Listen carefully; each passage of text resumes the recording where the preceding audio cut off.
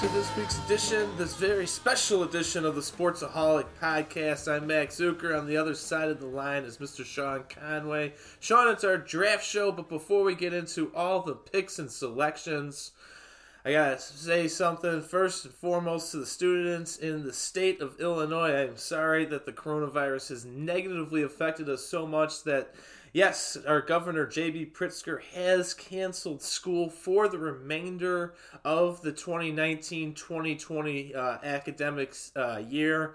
It is disappointing. Obviously, as a teacher, I would love to get back into the classroom, but obviously, Sean Conway, more kids, the more germ spread, the bigger risk this is. So, as a teacher, I'm right with the governor. We can't take any further risks. As sad as it is to close schools, my heart goes out to the children, but it is for the best. And, look on the bright side. You get a 5-month summer now, pretty much. I mean, you have to do some classwork here and there. You have to do some classwork until the end of May. But, come on. 5-month summer, that's pretty cool. Something that I've been trying to stay busy. I've been talking about, what I've been doing during this quarantine and everything. And one of the things, I took up a new hobby. I decided to start a little garden. I made a little one outside, but I haven't planted. You're a gardener now, huh? I do. I built a little garden outside my front yard, and I haven't planted anything What'd you plant? yet. But I do have a little pots made of barley, wheat, and hops. So I'm growing a little beer garden right now. Of course. The one thing that would motivate you to garden. The barley and wheat have already germinated. They're about an inch tall out of the soil, but I did just learn actually today that the hops need to be grown in a dark area for the first 3 to 5 days before they germinate. And that's probably why it hadn't started to grow, because it was out in a sunny lit spot in the windowsill. So that's something I've been I've been doing to keep occupied, and along with working out and, walking the dogs a lot more. But outside of that, I've been focusing a lot on this NFL draft. I'm excited for this one. I know they're doing it, online, at home, and everything to be quarantined. They're calling it a virtual draft, and actually they're doing a mock draft today. Just to test the systems and everything, where the owners and team personnel will all get up in their setups where they're doing their draft at home and everything. But they'll, instead of choosing, the prospects right now, they're choosing NFL legends of years past to not give away hints on where they're going. But they're just testing the waters with this to see how it'll work today. And I figured, what better timing than to do our mock draft today, and then later in the week we'll analyze the draft on Friday to what the actual picks were, compare our picks, and see the similarities and what actually happened. So it's a good week, drafts on Thursday. But Max, for now, our draft starts right now. Bengals are on the clock. Who you choosing? Wow. Let's get into it right away. I like it, Sean. I like how you put that. And I think this is a very quick, you don't have to think about it, selection. I think everyone know that quarterback Joe Burrow from LSU will be the number one selection. I think people have known that probably for at least the last 3, if not, 5 months now. 60 touchdowns. That's the most in any season. He had 7 wins against top-ranked opponents last year, Sean. From the eye test, too, I think this kid really is the real deal. His family's from Akron, Ohio. His girlfriend lives in Cincinnati. I mean, come on. I know it's cliche, but I mean, it's just too much of a perfect fit all around for Burrow, his family, and for the Bengals going forward. Obviously, it's time to move on from the lovely Andy Dalton era. I agree. It's time to reset the franchise, bring in a somewhat hometown kid. Like you said, he played high school ball in Ohio. He originally went to Ohio State before transferring to LSU, and he brings a dual threat potential to Cincinnati. Why wouldn't they take him? Obviously, if they don't, they are morons. Pick number 1 in the books. That'll put the Washington Redskins on the clock for pick number 2. Yes, it would. And Sean, if you think about this, ever since we've grown up, the Washington Redskins, we grew up where we were born in the early 90s. This has been a pretty miserable team to watch. Minus that one year they had RG3 in his rookie year, but after he broke his leg, I mean, even before that and after that, they've been nothing essentially. they have to take the best player in this year's draft, and I think Chase Young out of Ohio State is the best player. Think about where the Boses, Nick and Joey, where they've been drafted over the last few years. Ohio State reps say that Young is even better than those two. So yeah, I think with the second overall selection, you got a new head coach in Ron Rivera. Why not take the best overall player with a defensive-minded coach who's going to make Young an absolute stud in the NFL? I agree, and Young is the most NFL-ready player in this draft. Yes. Why would they not do that? They'll make the defense strong, at least a little bit stronger. A team that's had struggles in the past on defense, and a little bit stronger D will give time for Dwayne Haskins to put a better offensive production on the field as well. Yes. Pick number 3, Sean. This is where I have my first trade. I have, it is the Detroit Lions selection. However, they are going to trade it to the Miami Dolphins. With the 3rd overall selection, the Dolphins take quarterback Tua Tagovailoa out of Alabama here. I think the tanking for Tua thing for Miami's been a real thing throughout the year. Like, I truly do believe it. I think with Detroit offering the 3rd overall selection, it's not like Detroit has plenty of needs, so they can draft anywhere essentially and find someone to fit them. But if you're Miami, you trade up and you get your quarterback of the future. You have Josh Rosen and Ryan Fitzpatrick under contract for the year, so I know there's been a lot of injury concern about Tua. My thought is you could put him on injured reserve for the whole first year. The Dolphins are going to suck no matter what next year. You might as well get some better draft capital with those 2 quarterbacks. Let Tua learn, the playbooks and get fully healthy. In return, Detroit will get pick number 5 as well as pick number 39 in this year's draft. Okay. Well, I'm going to stay with the Lions taking it, and they're going to go with cornerback Jeff Okudah from Ohio State. Desmond Trufant's on the decline in his career. They'll need a stronger number 1 in their secondary. He was a Jim Thorpe finalist. Matt Patricia is in a win-now mode, going 9-22-1 in his 2 seasons as head coach in Detroit.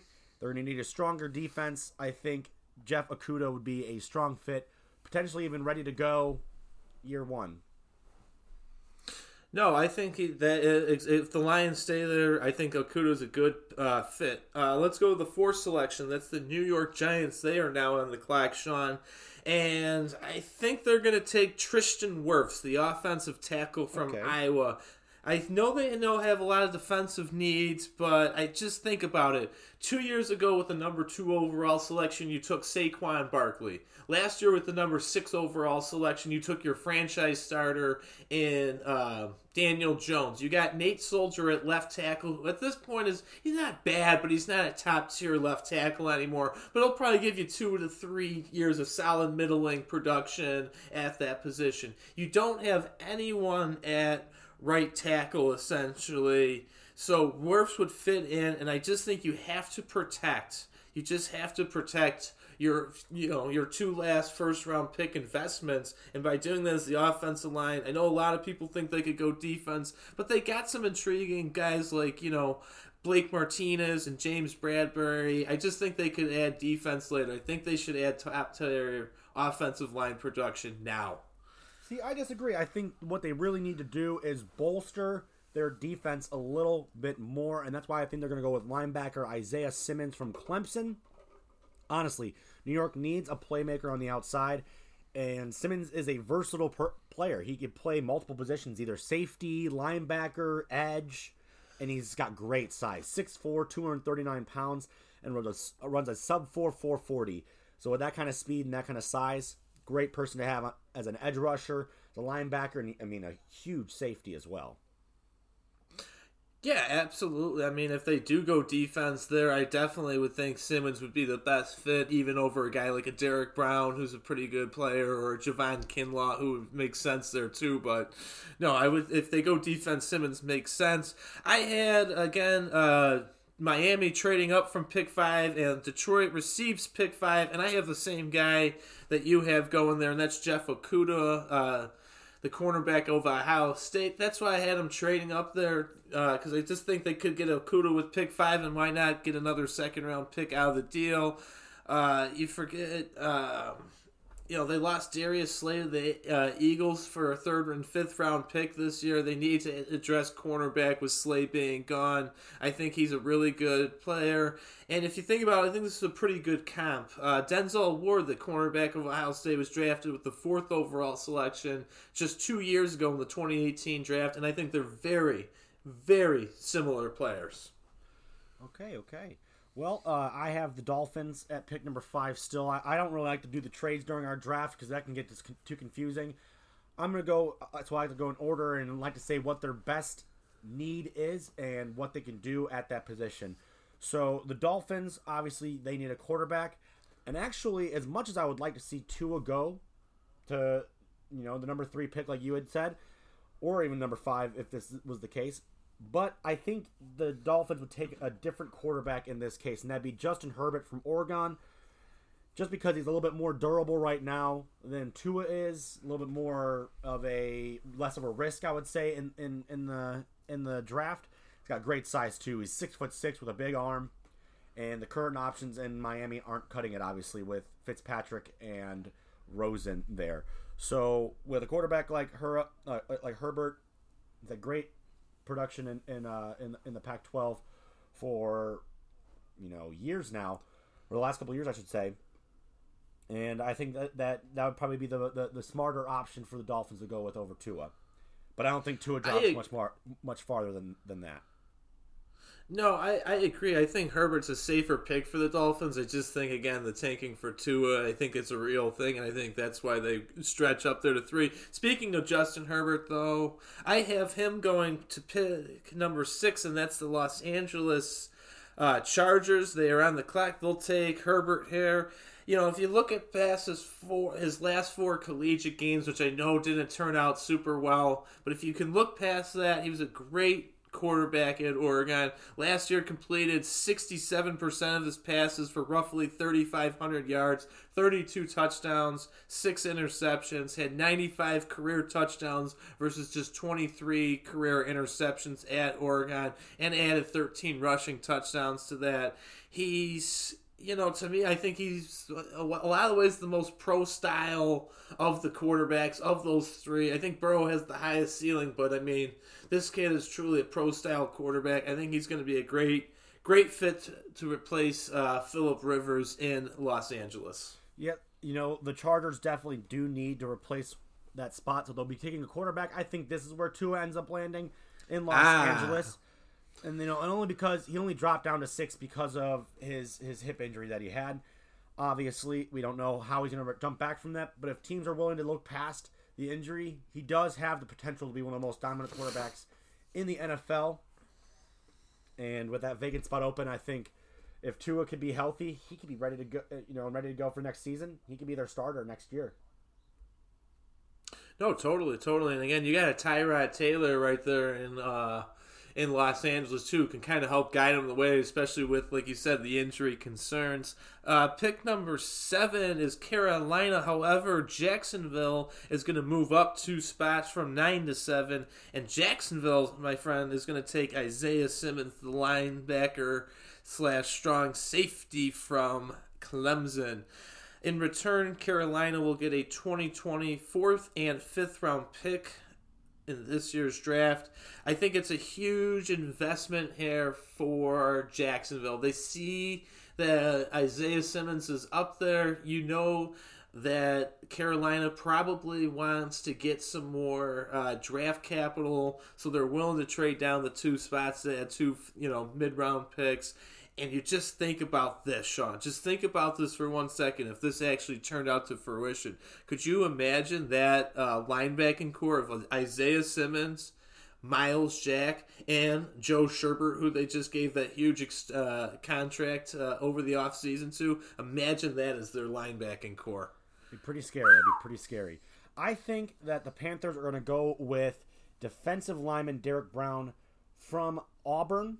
The run defense need work in Carolina, and with Simmons and Okudah already off the board, they'll need someone to fill the middle of the defense.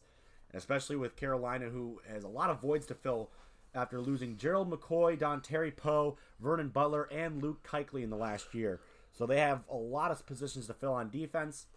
I think Derek Brown would be a good fit and ready to go. Year 1 or 2 would be, I think year 2 is when he starts to shine. He might struggle year 1, but definitely have a strong presence in his rookie season as well. Yeah, absolutely. Without a doubt, I like Derek Brown. I have him going just a little bit later. However, for this portion of the draft, with the 8th overall selection, that is the Arizona Cardinals. They are on the clock, and they are going to take Jedrick Wills, offensive tackle, Alabama. I think this makes total sense. They gave left tackle G.J. Humphries a 3-year, $45 million contract extension in the offseason. Willis is a day one starter at right tackle, and Kyler Murray, who was the number 1 pick, if you remember from last year's draft, Sean, was sacked 48 times. That was tied for most in the NFL. No way can Arizona not go. I mean, again, you already have the left tackle. All you need is the right tackle, and probably Willis is the best pure right tackle in this draft. So it's a steal for them at pick 8. I agree. I think they will be picking an offensive lineman as well. However, I'm taking Tristan Wirfs to drop down to pick number 8. I know you have him going to the Giants, but I agree. I think he also could be a day one right tackle for Kyler Murray, who now, if you can get some protection, he won't be sacked so many times. He has some weapons to throw to with now having DeAndre Hopkins as well as the ageless Larry Fitzgerald in the background, or in the downfield and everything. Honestly, yes. Tristan Wirfs, he was 2019 second team All-American, Big Ten lineman of the year as well. Why would you pass up on an option like that if he wasn't already taken by the Giants? No, absolutely, exactly. I think if Wirfs fall there, I think he's just as fair game. I know a lot of people have mocked CeeDee Lamb because, the Oklahoma connection between him and Murray. But I think this is such a deep class, and we'll get into a lot more of the wide receivers coming up on the next portion of this, Sean, but it's so deep that Arizona can wait on drafting a wide receiver. But anyways, let's take a quick break here. We'll get to picks 9 to 16 on the flip side of this break, and taking us out to break, as always, is Jason James with his song, 5.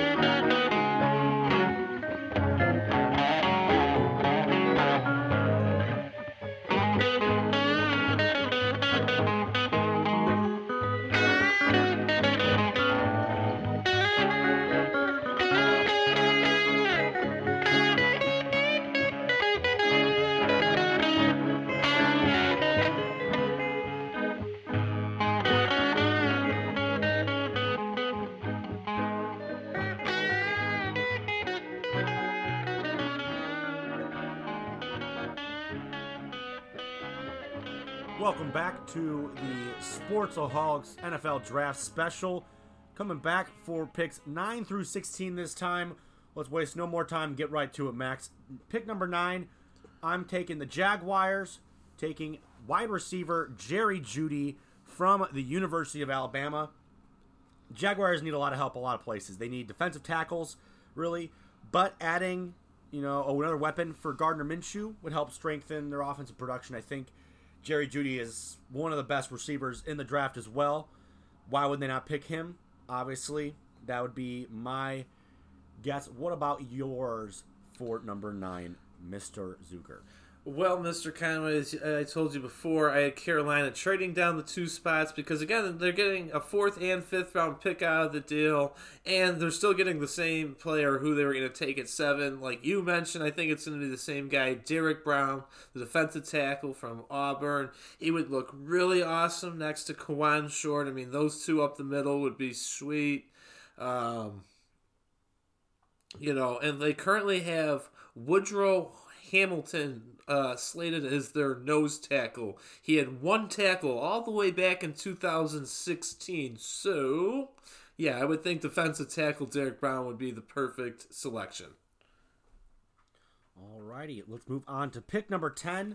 That pick belongs to the Cleveland Browns, and I think they'll be taking offensive tackle Andrew Thomas from the University of Georgia. Mayfield had absolutely no time to throw last season. Thomas can be an immediate blindside starter at the tackle position. Dude, that's exactly who I have for that exact reason. Look, they gave Jack Conklin a 3-year, $42 million deal to play right tackle. They absolutely need to take a left tackle. I think all the tackles, I think he's probably the most NFL ready right now. I'm not saying his ceiling's the highest, but I think he's the most ready, and they'll be absolutely happy and ecstatic at pick 10 to take Andrew Thomas out of Georgia. Alrighty. So let's kind of breezing through this one. Pick number 11 belongs to the New York Jets. I think they also need an offensive tackle, so I think they take Jedrick Wills Jr. from Alabama here. I know you took them a little earlier in the draft, but I have him going to pick number 11. Bama averaged 7.7 yards per rush outside the right tackle in 2019. That was the 3rd best in the country, and that would be a big help to bolster the run game for Le'Veon Bell and company with the Jets. So that's why I have him going. What about you, Max? See, I absolutely can't argue with you on that because offensive line is probably the area that the Jets need the most. However, I have them taking Jerry Jeudy, the wide receiver from Alabama, because he's just too much of a pure talent, Sean, to miss out on. I mean, you think about what he did 2 years ago, 2018, 1,315 yards, 19.3 was the average on his reception, 14 touchdowns. Followed up last year with 1,163 yards, 10 touchdowns. They lost Robbie Anderson to the Panthers. They absolutely need a consistent threat for Darnold, and Jeudy to me is the best wide receiver in this draft from head to toe. I think you can get again some offensive linemen later. I think right now is the time to get your franchise wide receiver because Darnold has to have more options without a doubt. Okay.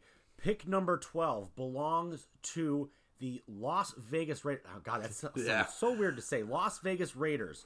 Honestly, they have no definitive number 1 at the corner position, so I think they need to grab someone to fill that spot in the secondary. I'm going to go with cornerback C.J. Henderson from the University of Florida. With no definitive number 1, I think Henderson would pair well with safety Jonathan Abram. He's a ball hawk, has potential to be a real shutdown corner, kind of like a Richard Sherman type.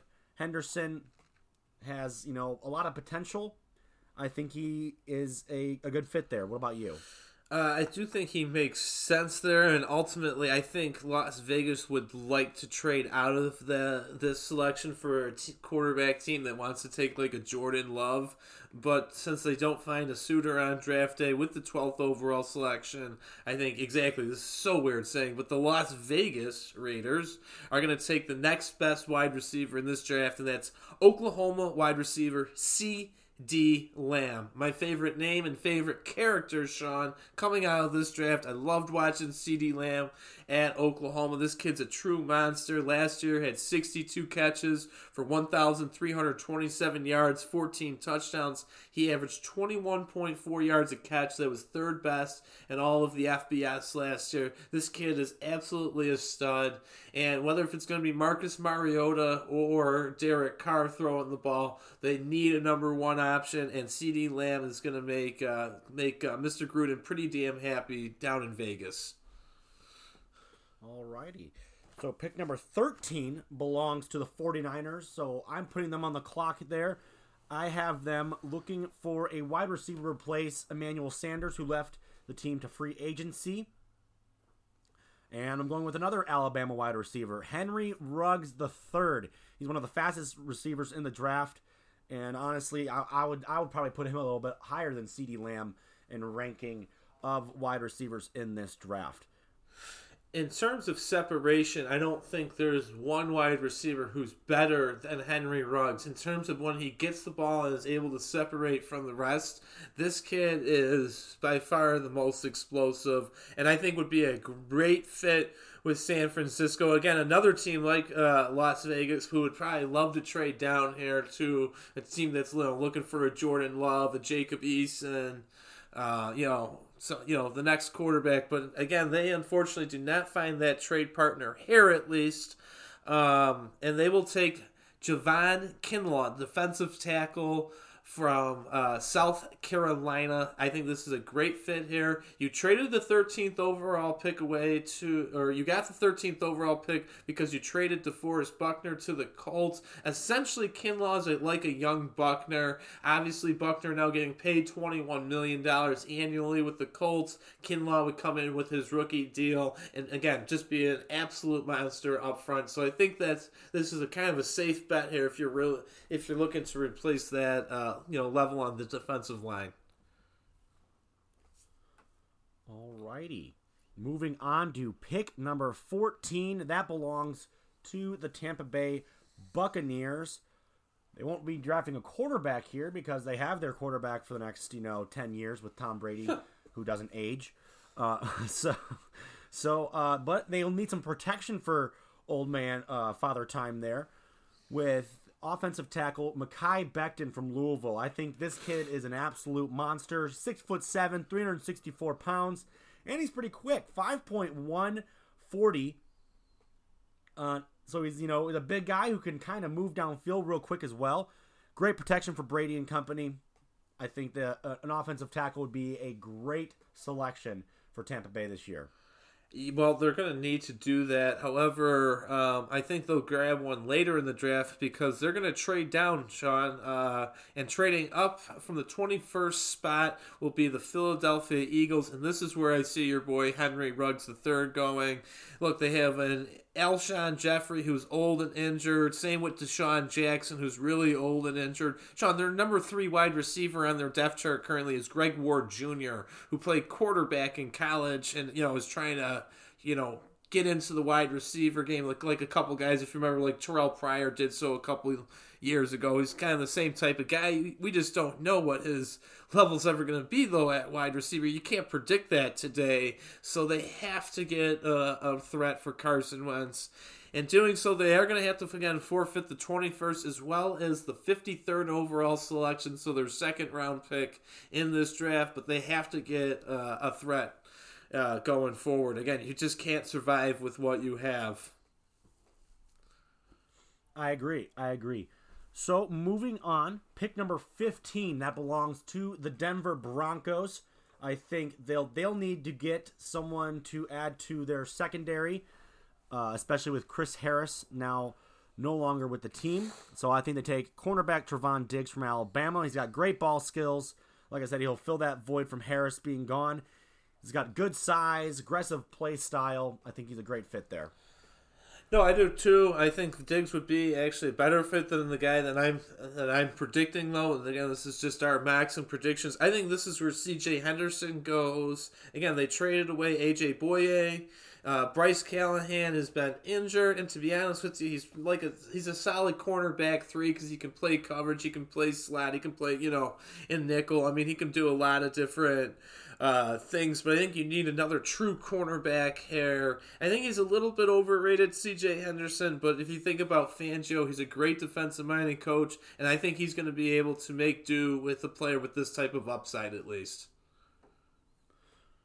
Okay, so moving on to our final pick for this block, pick number 16, and we're actually maybe halfway through the draft at this point then. That belongs to the Atlanta Falcons. I think they'll be taking the second best edge rusher in the draft. That's Kayvon Chaisson from LSU. Dante Fowler would be a good person to kind of mentor and groom him into a second-year starter, I believe. Hey, me and you are thinking very like-minded on this. I also have Kay Levine going here. Look, they brought in Dante Fowler Jr. Dan Quinn needs another pass rusher without a doubt for Atlanta to have any success going forward in that division that features still Drew Brees. So I do. With 60 tackles and 6.5 sacks, I think Levine's a great fit with the Falcons going forward. And I got a feeling Atlanta's happy they didn't even have to trade up to get a pass rusher here. They just netted one at pick 16. Sean, like you said, let's take a quick break here. On the flip side of this break, we'll get into our pick 17 to 24 right here on the Sportsaholic Podcast with Max Zuiker and Sean Conway. Thinking of adding a pet to your family? Going to your local shelter may just be the answer. The ASPCA and your local Humane Society Animal Shelter remind you there are millions of young and adult animals in shelters across the country just waiting for a good home like yours. For more information about adoptions or pet care, contact your local Humane Society Animal Shelter. Adopt, don't shop. Welcome back to the Sportsaholic Podcast. Again, Sean, a very special mock draft edition here of the 2020 draft. We have already broken down the first half of the draft, the first 16 picks of the first round. We now have picks 17 to 24, and let's start off with pick 17. That's Dallas. Dallas, they lost out on C.J. Henderson. Obviously, they would love to have drafted a cornerback in this situation, but they're going to take Xavier McKinney, the safety from Alabama. This kid can play both free safety and strong safety, which gives Dallas kind of different options on how to use him. And, I mean, he's effective in both roles. Think about it, Sean. The guy had 95 tackles last year, 3 interceptions, and 4 forced fumbles. He did that all, again, from playing both safety positions, which, again, gives Dallas more options on how to utilize a kid like this. And after losing again out on C.J. Henderson, I think it's a great fit for the Cowboys. Exactly. The Cowboys, they need to focus their draft on this. Defensive line, defensive secondary, and possibly a slot receiver. I do also have McKinney going to the Cowboys as well. He's got a nose for the ball, can play downhill. You were mentioning he can play both strong safety and free safety. I think he can also even maybe convert to cornerback. So that'd be a strong pick for the Cowboys. Let's move on to pick number 18. That belongs to the Miami Dolphins. For me, I have them going with defensive tackle Javon Kinlaw from the University of South Carolina. They honestly had the worst defense in 2019. Have helped a little bit in free agency this offseason, but there still needs more issues that need to be addressed. I think a nose tackle type that could play strong in a 3-4 type defense would be a strong pick for them. That's why Javon Kinlaw would be a good pick. What about you, Max? Who's going number 18? Well, I like the pick if he would fall that far. I think with the defensive-minded coach like a Brian Flores, that if Kinlaw was to fall, I would think they would take him, but I have Mekhi Becton, sir, the offensive tackle from Louisville. Look, I mean, you took Tua with pick number 3, now protect him at pick 18. It's that simple. You don't, you traded this pick away essentially for Laramie Tunsil, who was a good starting left tackle. I think Mekhi Becton's a kid who probably needs a full season or two of seasoning. But again, if you're going to roll with Ryan Fitzpatrick probably for this first year while you have to, sit out, learn the playbook, and get full medical clearance, Fitzpatrick could give some knowledge, to a young left tackle like a Becton. By the time Tua is ready, at least you'll have your quarterback and left tackle problem solved, which is important. Pick 19, Sean, again, it seems very weird to say Las Vegas. Yeah, Las Vegas Raiders. Not going to be used to that until after probably next year. Yeah, no, not at all. Patrick Queen, though, the linebacker from LSU, I think would make Gruden very happy. Kid had 85 tackles, 3 sacks, and an interception last year. Again, like you said, the Raiders have some holes. Linebackers one of them. I think this would be, again, if they can't trade down again, because I think they'd like to add. They don't have a second round pick, and I believe they only have a couple other picks throughout the draft. So I know they'd like to add a little more capital and trade down. But if they can't, they at least added two really solid players here in the first round. What did you see? For number 19, I have the Raiders taking wide receiver Justin Jefferson from LSU. They haven't really replaced that void from trading away Amari Cooper. And I know they tried with Antonio Brown, but that didn't pan out so great. So they still need to fill that hole. I think Justin Jefferson would be a great fit. He was one of the key pieces to Joe Burrow's success this last year. 111 receptions for 1,540 yards with 18 touchdown receptions. So almost a third of Burrow's touchdown passes went to Justin Jefferson. Wow. Great fit there. I think that he would be a great weapon for either Derek Carr or Marcus Mariota to throw to. You're right, exactly. If they don't take CeeDee Lamb, maybe they do go defense first like you were thinking, then yeah, I would think a guy like Jefferson would be a great fit there. Pick number 20, Sean, I have another trade here. I have Minnesota coming up from pick. Now, Minnesota has two picks in the first round. They have pick 22 and pick 25. However, I think they'll surrender their 25th overall selection, as well as a third round pick and a 7th round pick in this year's draft to move up the 5 spots with Jacksonville, who owns the pick. And with the 20th overall pick selection, Minnesota will take wide receiver Justin Jefferson. Exactly. I don't think Minnesota's going to want to play games here. They need to upgrade wide receiver after losing, Steph Diggs. He's gone now. You got to get a wide receiver. You got to get another playmaker for Kirk Cousins. And like you were saying right before, the 1,540 yards he had, Sean, that was third best in the FCS. You mentioned he had 18 touchdowns. Well, that was second best in the FCS last year. So this is a great move up here for Minnesota. A great opportunity for them to trade up and select a great receiver. And again, Jacksonville going to add a little more draft capital here after they traded up themselves and lost the 4th and 5th round. Now you're going to get a 3rd and 7th round pick, and that's kind of the pretty equivalent if you come and look at it all around. All right. Well, if the Jaguars don't get rid of their number 20 pick, I think they'll take a safety here and Grant Delpit from Louisiana State University. That sounds weird to say too instead of just LSU. He was a 3-year starter, so he's already bringing some experience and skill that could be easily translated to the NFL. And he could be add some more security, I would say, for Minshew and company when the offense retakes the field. If they have a little bit more strength on defense, it makes it easier for the offense to get back out there.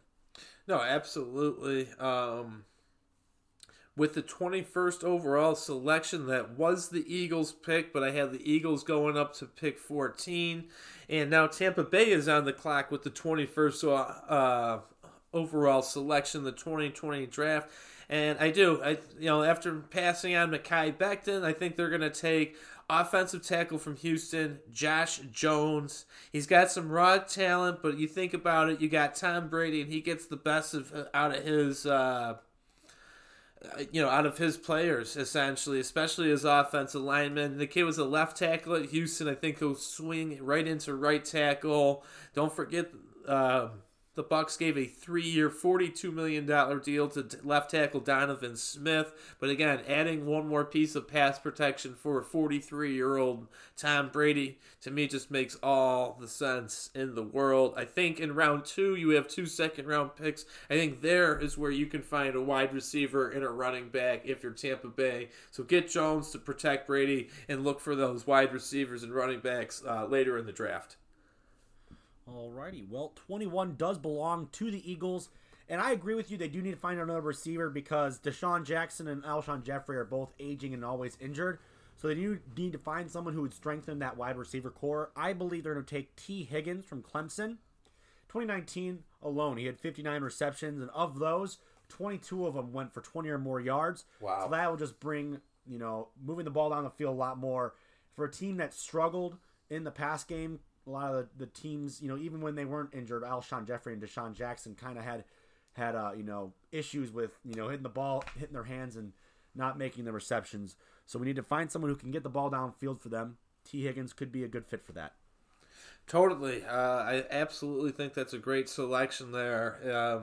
With the 22 overall selection, Sean, as mentioned, Minnesota is going to keep this pick in that Jacksonville trade. They're going to keep this pick, and they're going to take cornerback from LSU, Christian Fulton. I mean, this guy is a really good player, and if you think about it, Minnesota, they lost both of their cornerbacks in Mackenzie Alexander and Trey Waynes.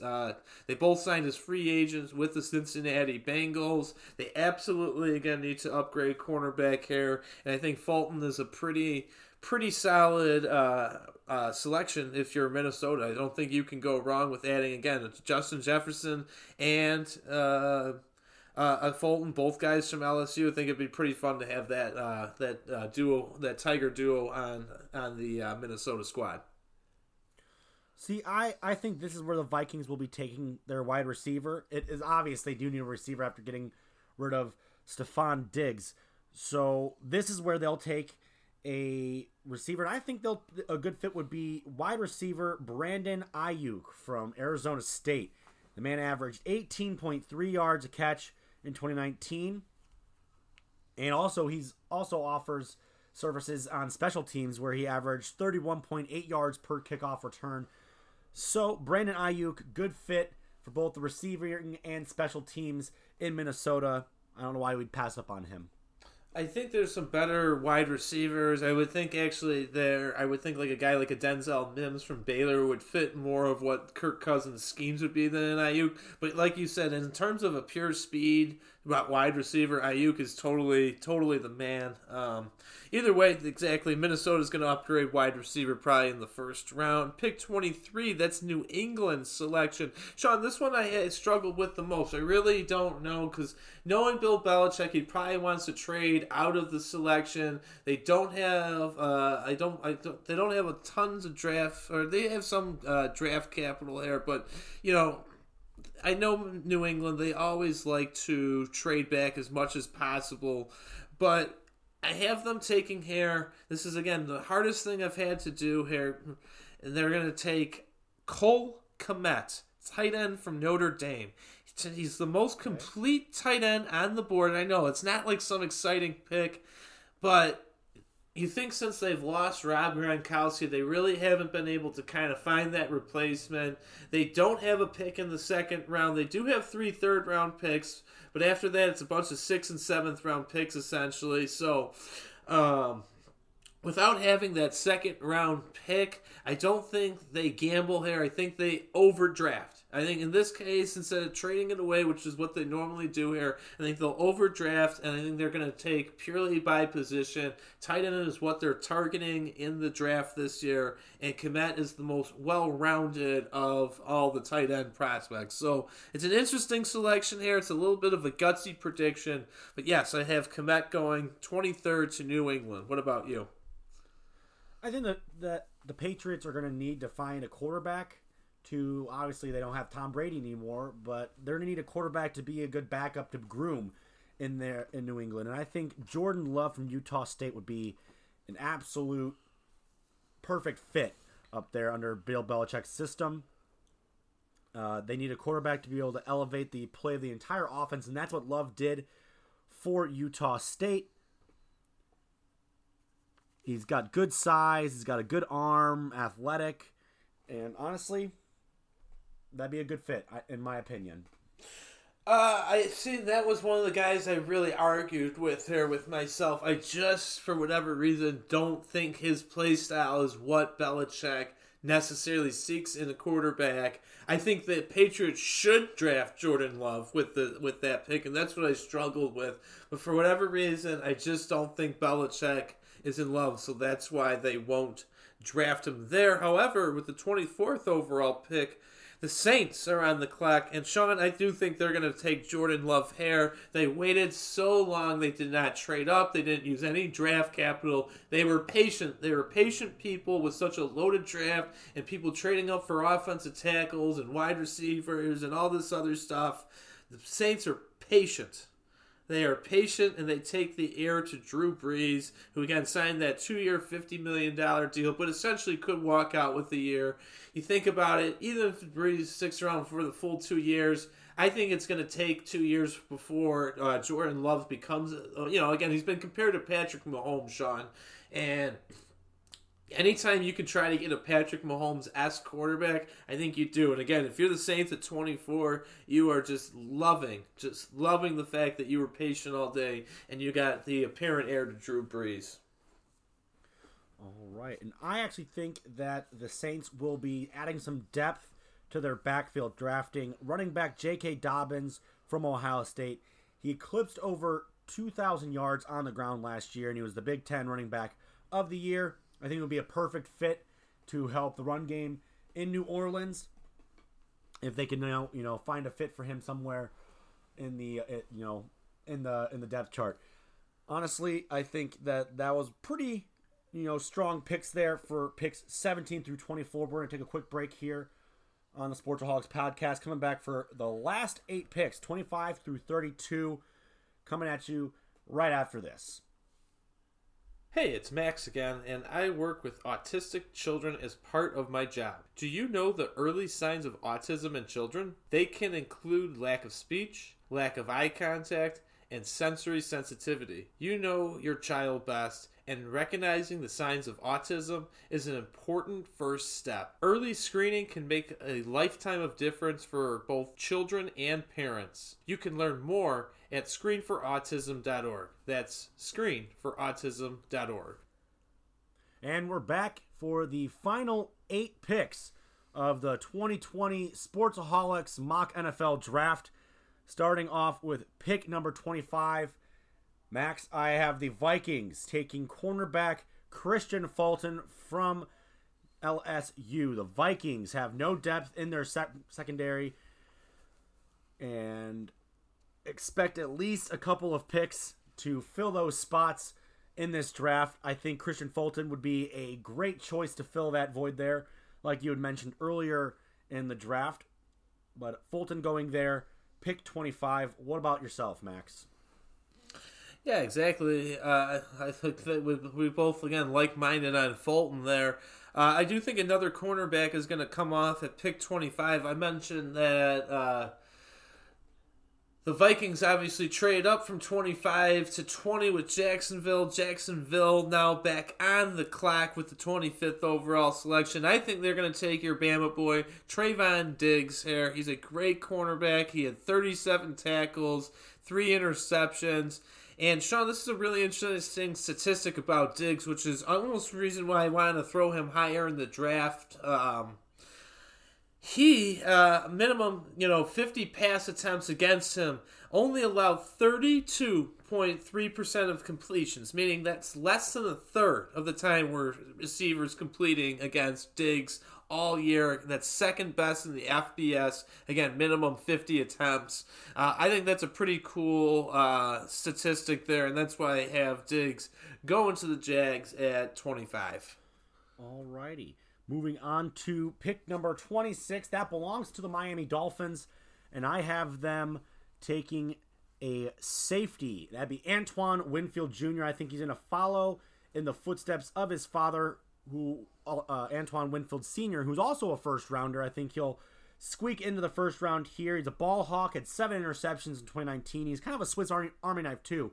He can play cornerback or safety, really, which is something a lot of teams have been looking for in players who play in the secondary and on defense. So I think that the Dolphins take Winfield Jr. here. Max, what about you? Pick 26. I think that's a little high for Winfield. I do think he's a really good player, but I think that's a little bit high for him there. I think this is where J.K. Dobbins go. You had him at pick 24, the Saints. I got him going to pick 26 at Miami on the clock 3 times today. They take 2 in my mock draft with the 3rd overall pick after trading up with Detroit and then taking Mekhi Becton with the 18th overall selection. So you get your quarterback of the future, you get your left tackle of the future. Why not get your running back of the future? Like you mentioned, Sean, the kid had over 2,000 yards last year rushing, 21 rushing touchdowns. This kid's a monster. I mean, this kid truly is a monster at running back. He had a great career at Ohio State. And again, if you're Miami, you've just completely reshuffled your offense by adding quarterback, left tackle, and running back. It's a completely reshuffled offense, which is the exact direction that organization needs to go. All right, 27, that belongs to Seattle. A lot of options for Seattle. I know they need to bolster their secondary on defense as well, but I think they're going to strengthen their line with a center guard type in Cesar Ruiz from Michigan. Seattle wants to be a run-first team, so bolstering that line would be great. He played 2 seasons at center, but he's also athletic enough to play guard. That's why I think they pick Ruiz here at 27. I don't hate the pick. They definitely need more offensive linemen as you get later in the draft. Exactly, a center type, a good run blocker. Absolutely makes sense there. Like you said, there's just a couple other needs, but I think about it. They didn't bring back Jadeveon Clowney. I know he's still technically a free agent, but I don't think Seattle's going to have the cash, essentially, the desired cash that Clowney's looking for. Meaning they absolutely, with their first selection in my mind, have to take a pass rusher again if you're not going to have Clowney, which is why they're going to take A.J. Epinesa, the edge rusher from Iowa. He had 10.5 sacks 2 years ago in 2018, and last year 49 tackles, 11.5 sacks, 4 forced fumbles. Pete Carroll's happy he didn't have to trade up for a pass rusher here, Sean. Exactly. A lot of different spots, but I just think Epinesa would be a nice fit with Seattle. Alrighty. And in the 28th pick, I have the Ravens taking running back Jonathan Taylor from Wisconsin. I mean, the guy's been a perennial Heisman candidate all 3 years of his football career. I mean, he averaged just under 12 yards in his freshman year in college, and finished off with just over 2,000 yards this last year, 21 touchdowns on the ground. And honestly, he's just a beast. And can you imagine having Lamar Jackson, Mark Ingram, and Jonathan Taylor? That'd be the most dominant run game in the league. I mean, it already is the most dominant run game in the league, it seemed like, last year. I mean, if you added Taylor with this particular pick, then yeah, Sean, I mean, you're talking about an astronomical run attack, something that, again, we may not have seen since, before our grandpa's day, when it was, all essentially running before they came up with, the new sexy passing schemes. But yeah, that'd be true ground force, though. You're right. But I think they're going to go opposite here. I think they got a couple holes on defense. I think Kenneth Murray, the Oklahoma linebacker, would be a great fit for Baltimore. He had 77 tackles as a freshman, 155 as a sophomore with 4.5 sacks. Last year, 4 sacks, 102 tackles. This kid's a tackling machine. He's this year's version of Roquan Smith. And I just think at pick 28, it's an absolute steal for the Ravens. I do. All right. Well, moving on. Pick number 29. I have the Titans selecting linebacker, edge rusher type Zach Bond from Wisconsin. As an edge rusher, he's definitely a difference-making player on the field. He's slightly undersized, but he is also very athletic and, has a very serious upside to, how much he brings to the table if you could look past the size factor in his draftability there. See, I look at a lot of things with Zach Bond. I don't think he's a bad player, but again, I think he's another player that's. I think you're taking a little bit too high here. I know a lot of experts and analysts throughout the country have him as a first-round pick. I honestly see him as more of a third-round potential. He really had a breakout year. It was last year. Prior to that, I think he had 2.5 total sacks. I know he had 12.5 last year, but he was kind of a one-hit wonder breakout player. It was nothing special before last year. I think that's a lot to account on for a first-round pick. That's why I have him personally sliding down. With the 29th selection, though, Tennessee, they are going to take a pass rusher who's a little bit more, I guess, mature in his development, in my opinion. That's Yetur Gross-Matos, the edge rusher from, again, Penn State. Again, the best of the class is probably taken at this point. He had 8 sacks in 2018, and last year he had 9.5 sacks. They took Jeffrey Simmons last year with their first-round pick, and I just think to have 2 young pass rushers like a Simmons and a Gross-Matos, that's one way Tennessee could go in this year's draft. Alrighty. Now we're going to pick number 30. That belongs to the Stinky Cheese Green Bay Packers. Ugh. They will be taking a wide receiver, I think, here, and I think it will be the last wide receiver in the first round. And I'm going to go with Jalen Reagor from TCU. He's also one of the stronger wide receivers in this draft class. Had 43 receptions for 611 yards and 5 touchdowns last year. I think that would be a great fit for Aaron Rodgers, who, has struggled to have some weapons the last couple of years. I think having a new receiver come in, someone he can groom to be how he likes, would be an ideal spot right now for the Packers.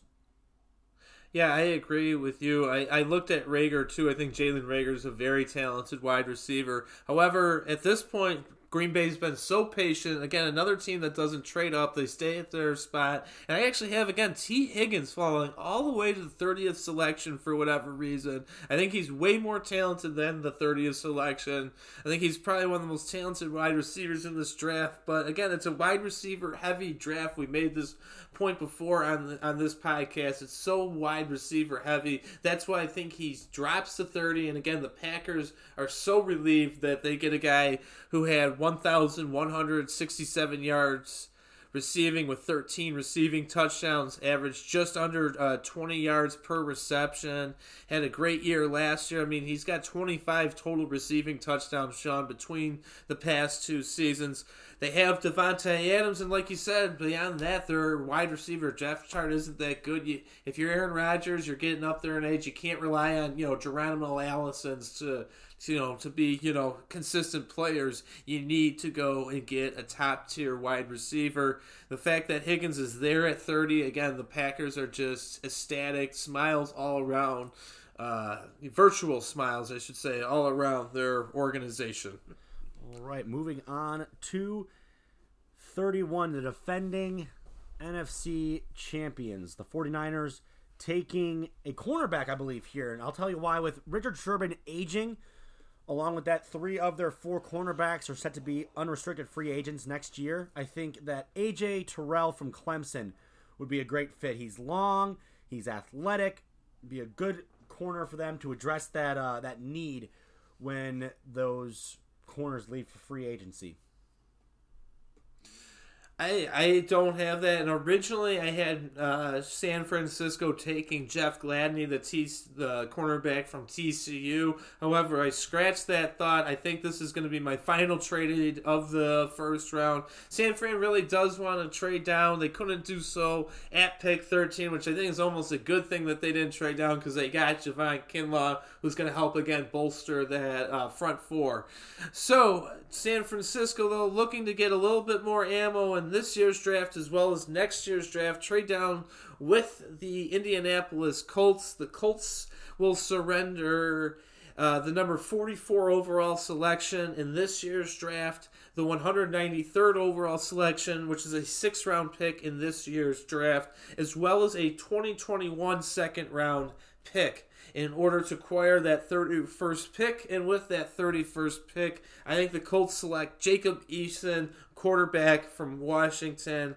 They don't have a quarterback on their roster after this season. Phillip Rivers is probably going to retire, and Jacoby Brissett, again, he signed a 2-year, $30 million deal. His contract is, essentially going to be done at the end of the year. So going long-term with quarterback, I think you get essentially maybe the best pure arm in this draft. Don't get me wrong, I'm not saying pure talent at quarterback, but if you're looking at Sean from just an arm perspective, just an arm strength perspective, Eason has the strongest arm of anyone in this class. And then, again, I think he's the type of kid who's going to need to sit and learn. What better than probably future Hall of Famer and Phillip Rivers to sit and learn under for a year before the Colts, turn the keys and, you're the center of the franchise. All right, moving on to the final pick of the first round of the NFL draft. For the Sportsaholics mock draft this year, we have the Chiefs. And I think they'll take running back DeAndre Swift from Georgia. They already have a very stacked offense, but, Swift is a strong run-pass threat, and, he could be able to compete with Damian Williams right away as the starting running back for them. Hey, guess what? To round out the Sportsaholic mock draft, the first 32 picks, me and you are exactly head-to-head on this one. I think it's also going to be DeAndre Swift. I mean, Damian Williams is currently your number one running back. I don't know. I mean, I think Williams is a nice running back, too. I really do. I think Williams is a great running back, too. If we could have Damian Williams in our backfield as a running back, too, I'd love to have him. But you need a running back one. You just won the Super Bowl. You could do a couple different things here, but I go, why not invest in running back? Swift, he's just a total beast.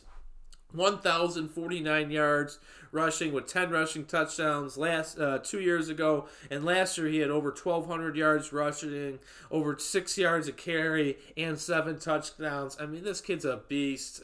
I mean, again, what a great way to, for Kansas City to wrap up the first round of the draft in our mock selection, Sean.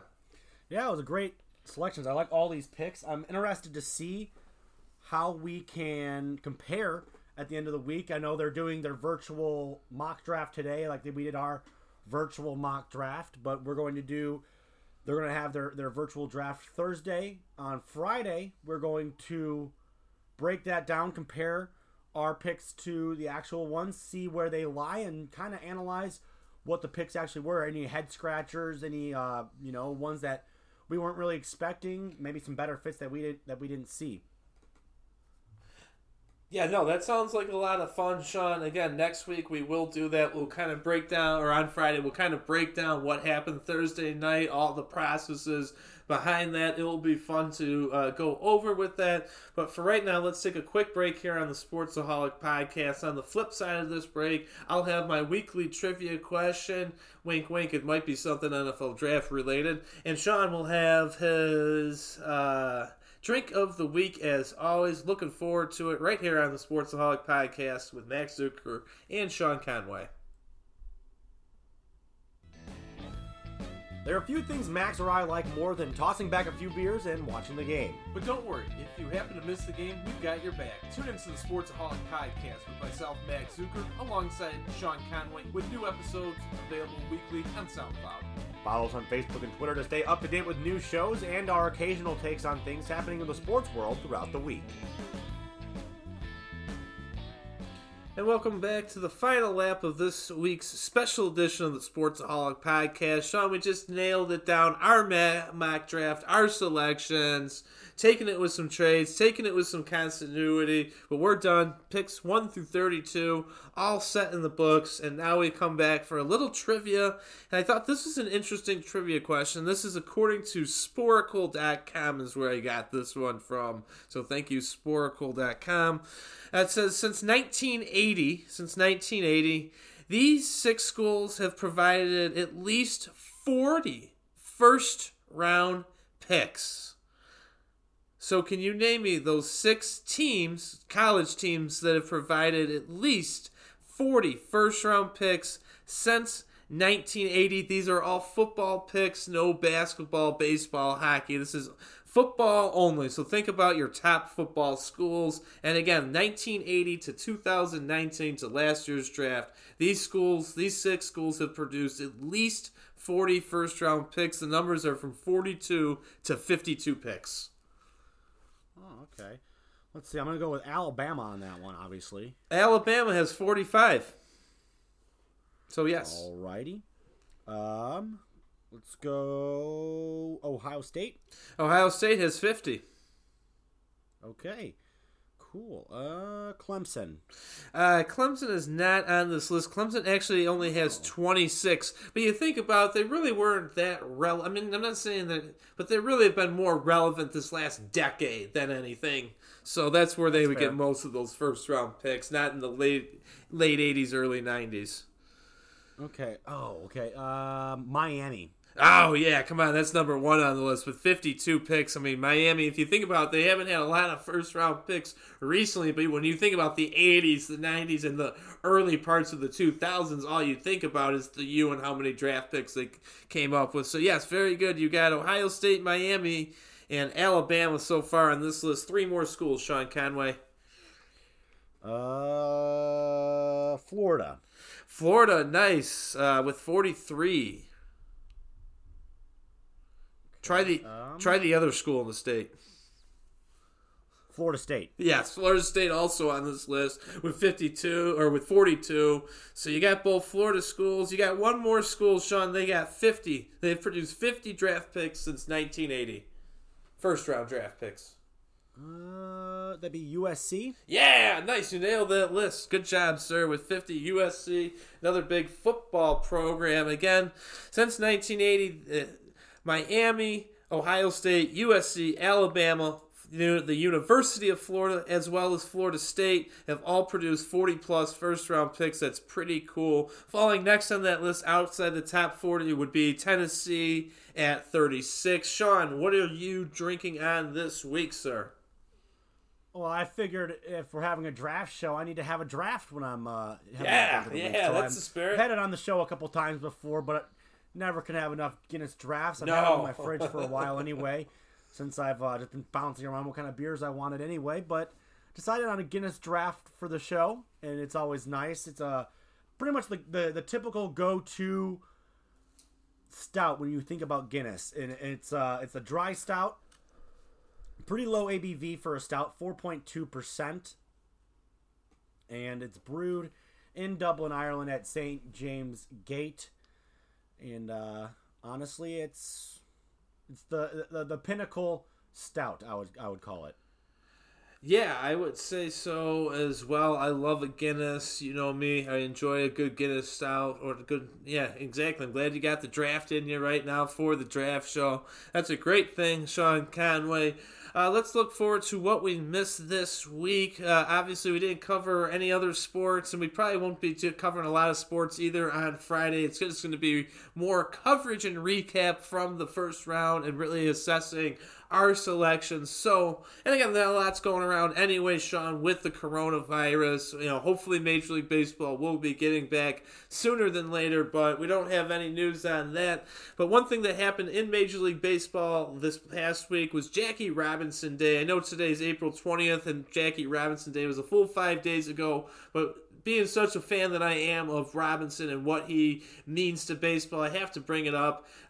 Players celebrated on Twitter, and there was a huge thing on MLB.com about Robinson. I mean, pretty much all that whole day was dedicated to Robinson, as it should be. That was the 73rd anniversary of him breaking the color barrier in Major League Baseball. Such an important date in baseball history as well as in American history, in my due honest opinion. So happy belated Jackie Robinson Day to our fans and listeners of the podcast.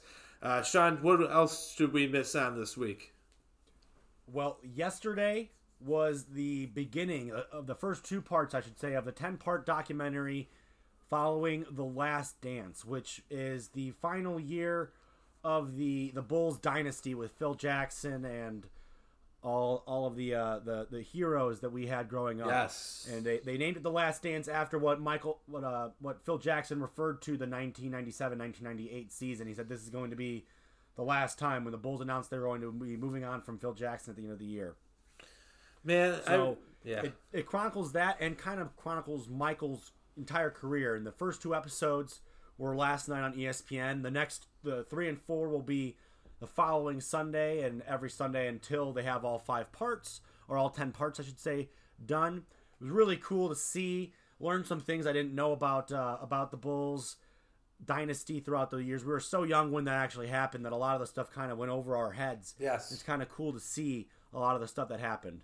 No, exactly. I mean, we were still toddlers for the most part of when it happened. I mean, when they won their last championship, I think I just turned 6, so I do remember it vaguely. I remember my uncle and my father crying because, that was the end of the Jordan and, and the rest of that team. I mean, that's who they love too. But watching my dad and grandpa cry when those 2 left, I always will remember the day they let go of Phil Jackson and how angry my father and uncle were. I did not get to see any of that series. I will catch it all. I don't have cable, so I don't get ESPN right now currently. So I will catch it all. It will come out on Netflix at some point. So when it does, obviously I got my Netflix app and I will watch the whole documentary from there. But if not, hey, that's something fun, Sean, for you to do on Sundays. Last piece of information that we forgot to mention before we close off on this show.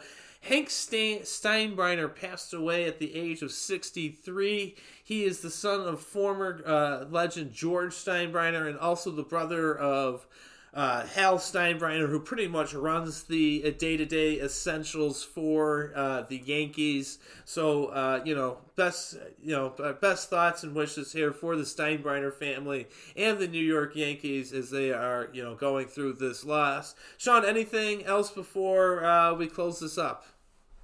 All we have to look forward to is the first round of the NFL draft, which is Thursday, and the following rounds will go throughout the weekend as well. Friday morning, we will analyze and break down the actual picks, compare them to our picks as well. I'm excited to see how they compare. I know in the past, this is our 4th show that we've done a mock NFL draft, Max, and we've been pretty accurate, at least on 2 of them. I think the first or second one we did, we were like 90% accurate. So I'm pretty excited to see how this turns out and see how close we actually got this year. Yeah, without a doubt, Sean. I think that's a great way to end this up. And hey, honestly, buddy, this was a way more fun podcast that we've had, because it's actually, we get to talk about sports and like the NFL draft is something happening. It seemed like the last 5 weeks prior to this, it's only been coronavirus updates, and it's like, oh my God, just another tragic thing. But it's like, wow. I'd say this was a great show, Sean. I thought we had a lot of fun doing it. It's always fun to mock the draft. Like you said, we hit that close to 90% that one time. I swear to God, we really did only miss maybe 4 or 5 picks. I mean, it was pick after pick. We were nailing them. But without a doubt, we will reassess here. It is Monday, but on Friday we will reassess the situation for that first round. We'll get all into it. We cannot wait. It'll be another little, draft special in some ways. Maybe we'll do a little preview of what the rest of the draft might look like, rounds 2 through 7 after we recap that first round. But until then, I'm Max Zuiker signing off for Sean Conway. Thanks again for listening to this very special edition of the Sportsaholic Podcast, NFL Draft Edition. And real quick, again, thanks to Jason James for providing the music. As always, until next week, you've been listening to the Sportsaholic Podcast.